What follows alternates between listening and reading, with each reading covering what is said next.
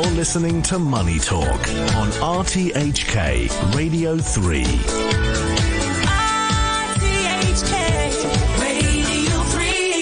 All right, digging into the good goods with our experts today. Both ducks are fully inflated and ready to bring you some analysis. They are Andrew Sullivan, founder of Asian Market Sense. Good morning, Andrew. Good morning.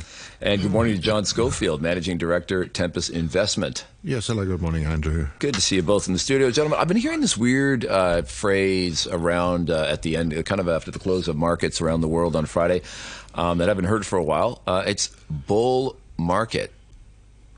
And I was like, what? Sorry, what is that again? What are you talking about? I mean, things are looking up. On one hand, we've got talk of recessions on the horizon. We've been hearing that for a long time. But I'm starting to hear some people with some counterintuitive thinking. Can I get a take? Yes, well, I think it's a bit premature to talk about a bull market and it's quite patchy, really. We certainly got a genuine bull market in Japan, with the Nikkei and the topics hitting new all-time highs and trending quite strongly upwards. We've had a good run on NASDAQ in particular in the US, but the broader market's kind of edging up slowly with a lot of sector rotation. I think the next few weeks, though, we may see a pickup in momentum.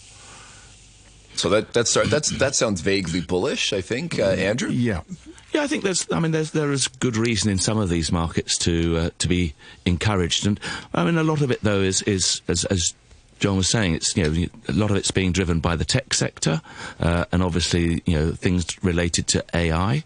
But in Japan, I think it's probably more of a people are actually seeing real change taking place there, and it's coming at the cost probably of China, where policy has clamped down so fast and so hard that a lot of investors are rotating out of China and looking for other markets. Mm-hmm.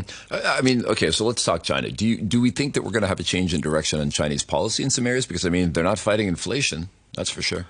I don't see any reason for them to change their policy at the moment. I think they're actually, they're in a difficult place. I mean, they're constrained by a global slowdown. They still have a property sector that is needing revitalising and refunding, and they've got local authority debt to contain as well. So there's very little they can really do to really drive their economy, and stimulate it in the way they've done in the past. Yeah, John, what do you do? Yes, I think China needs to rethink its business model. Really, the sort of secular forces and the result of overinvestment, very heavy investment in fixed assets, which is running into the laws of diminishing returns. These are deep structural problems, not to mention the demographic issue, and we yet to see any real thinking really about how this might be adapted to. So when you talk about overinvestment in assets, are these assets that are being underutilized? Are they assets that are standing completely empty? And they're either going to have to at some point, demand will rise to match them, or are we talking about like ghost towns in northern China that are just going to have to be wiped out someday because nobody's ever going to move into them? I mean, how do you see that playing out? Well, great sweat, not only the infrastructure and the property, but also huge swathes of manufacturing industry. They're ramping up capacity all the time, and we've got price wars breaking out in a number of sectors. So profitability of China business overall has been steadily declining for quite a few years now. Mm-hmm. And that's probably fast forwarding. That's one of the explanations for the bear market in Chinese stock. I mean, you look at things like the solar panel industry. I mean, they were encouraged a number of years to focus on this. A lot of local authorities then created factories. There was no supply demand equation there. It was the behest of Beijing that they did it, and now they are global leaders, but without any real global demand. So, I mean, if China's not going to get a lift from exports abroad, where is this bull market then? Clearly, it's not because of consumer demand in North America. I mean, is this because the FANG stocks, the tech stocks are over? They're kind of dominating the indices that are going to suggest a bull run in markets and places, whether in Japan or North America or Europe, maybe less Europe. But I mean, if tech companies are rising and pulling the indices up with them, they're not creating demand for Chinese exports, are they? No, and I think that's a big problem. And they've both got a global slowdown, and they've also got a period. They've come out of COVID. A lot of the ordinary citizens in China don't have a lot of saving. Their incomes were curtailed during the zero COVID policies, and the companies they were working for aren't seeing demand, and a lot of them still have money tied up in property. So there's very little driver-wise to see anything that's going to push the markets higher. Mm-hmm. Guys, we're looking ahead to some numbers. We're coming up on the next Fed moves on interest rates. What are we expecting? What are you two expecting on this front? Yeah, I think it's 50-50 whether we'll get this pause or not. Just my personal preference would be that they don't pause just yet, that we have one more 25 basis point increase. Reason being, I think the U.S. needs a sustained period of real interest rates.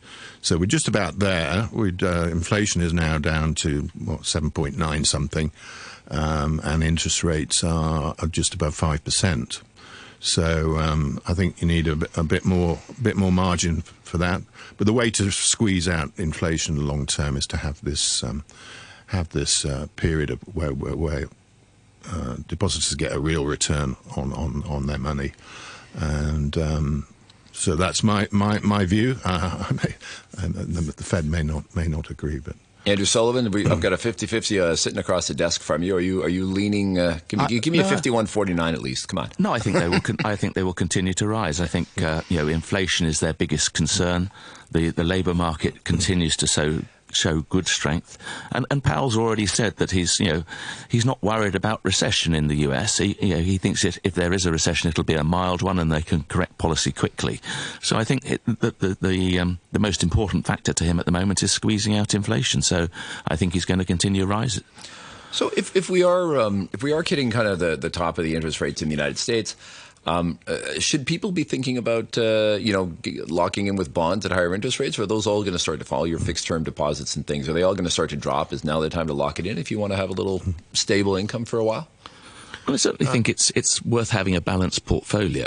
I don't think you'd go all in at this rate, but I think there's still scope for rates to rise higher. I mean, that's what he said. They're going to stay higher for longer. So there's no rush, but it's certainly worth considering. I mean, the Bank of Canada surprised everybody with a rate hike that they weren't expecting. I mean, central bankers like to do that sometimes, John? Yes, well, I think that if I remember rightly, they've got a bit of catching up to do, as have European countries, of course, because the US now has the highest interest rate. But on the bond market, I think actually that's something to watch. I think I think long-term yields should be higher. So we have this inverse yield curve because the market is expecting a recession. So far, there's little sign of the recession. In fact, everything suggests that we're going to muddle through on that front, because we've got growth. We've got strong growth in certain areas like the technology and so on. So on balance, I wouldn't necessarily. I think the market might be surprised that we don't get a recession, and so the yield curve should normalise. That should be another thing probably to look out for later this year or early next. Yeah, I mean, I guess with the markets, we're all the blind men touching the elephant in some ways. I'm sure people that were, on the trading floors in the U.S. on Friday were the ones running around going, "Hey, bull market starting." Whereas people that are looking at yield curves are saying, "I don't think so." Yeah. I mean, how do you two reconcile these? When you take a broad view of the market, how do you try to reconcile these different signals that you're getting? I think you've just got to look at each thing and try and have come out with a balanced plan at the end of it. But I think we've seen the bond market for the first time in a number of years really almost baiting the Fed, saying, look, we are expecting you to cut, and the Fed's been very clear. The normal adage is don't fight the Fed, and yet this year, so far, we've seen the bond market looking to do just that. Mm-hmm. Yeah. I guess the flip side of that is don't fight the ticker, but John?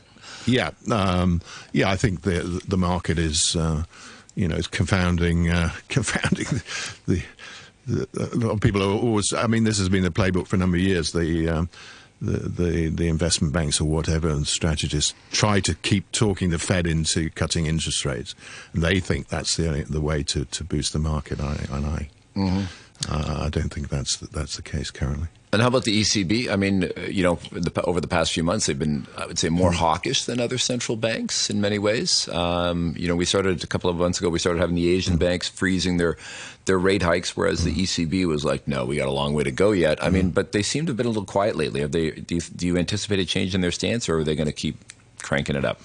I think they're going to continue to raise interest rates until they, as I say, catch up with the US to some extent. But they do have this problem where Germany, in particular, is going into at least a mild recession, where other countries in the eurozone are actually growing quite well. So this has ever been the problem for the eurozone for since its foundation, really. Yeah.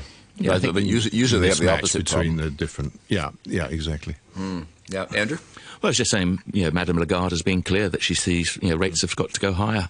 And as John's just said, you're not dealing with one economy in Europe, and that's always makes it much, much more difficult. But I mean, for years we've been hearing about how, Germany was outperforming and then everybody else was complaining that they were driving policy and that, in the wrong way and they were suffering for it. And I mean, now it seems like maybe the shoe's on the other foot.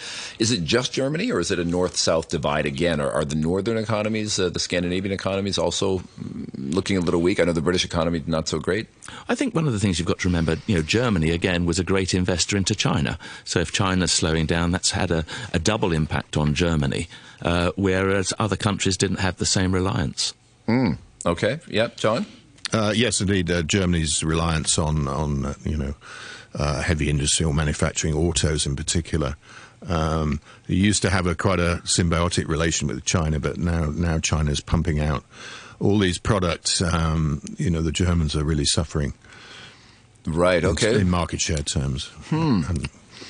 Interesting. Well, we've got U.S. Secretary of State Antony Blinken is traveling to China. Maybe he'll cool off some of the hot temperatures in the political front. Maybe get some of the trade back to a little more normal. Thank you very much today, gentlemen. That's Andrew Sullivan, founder of Asian Market Sense, and John Schofield, who's the managing director of Tempus Investment. Thank you for joining us today.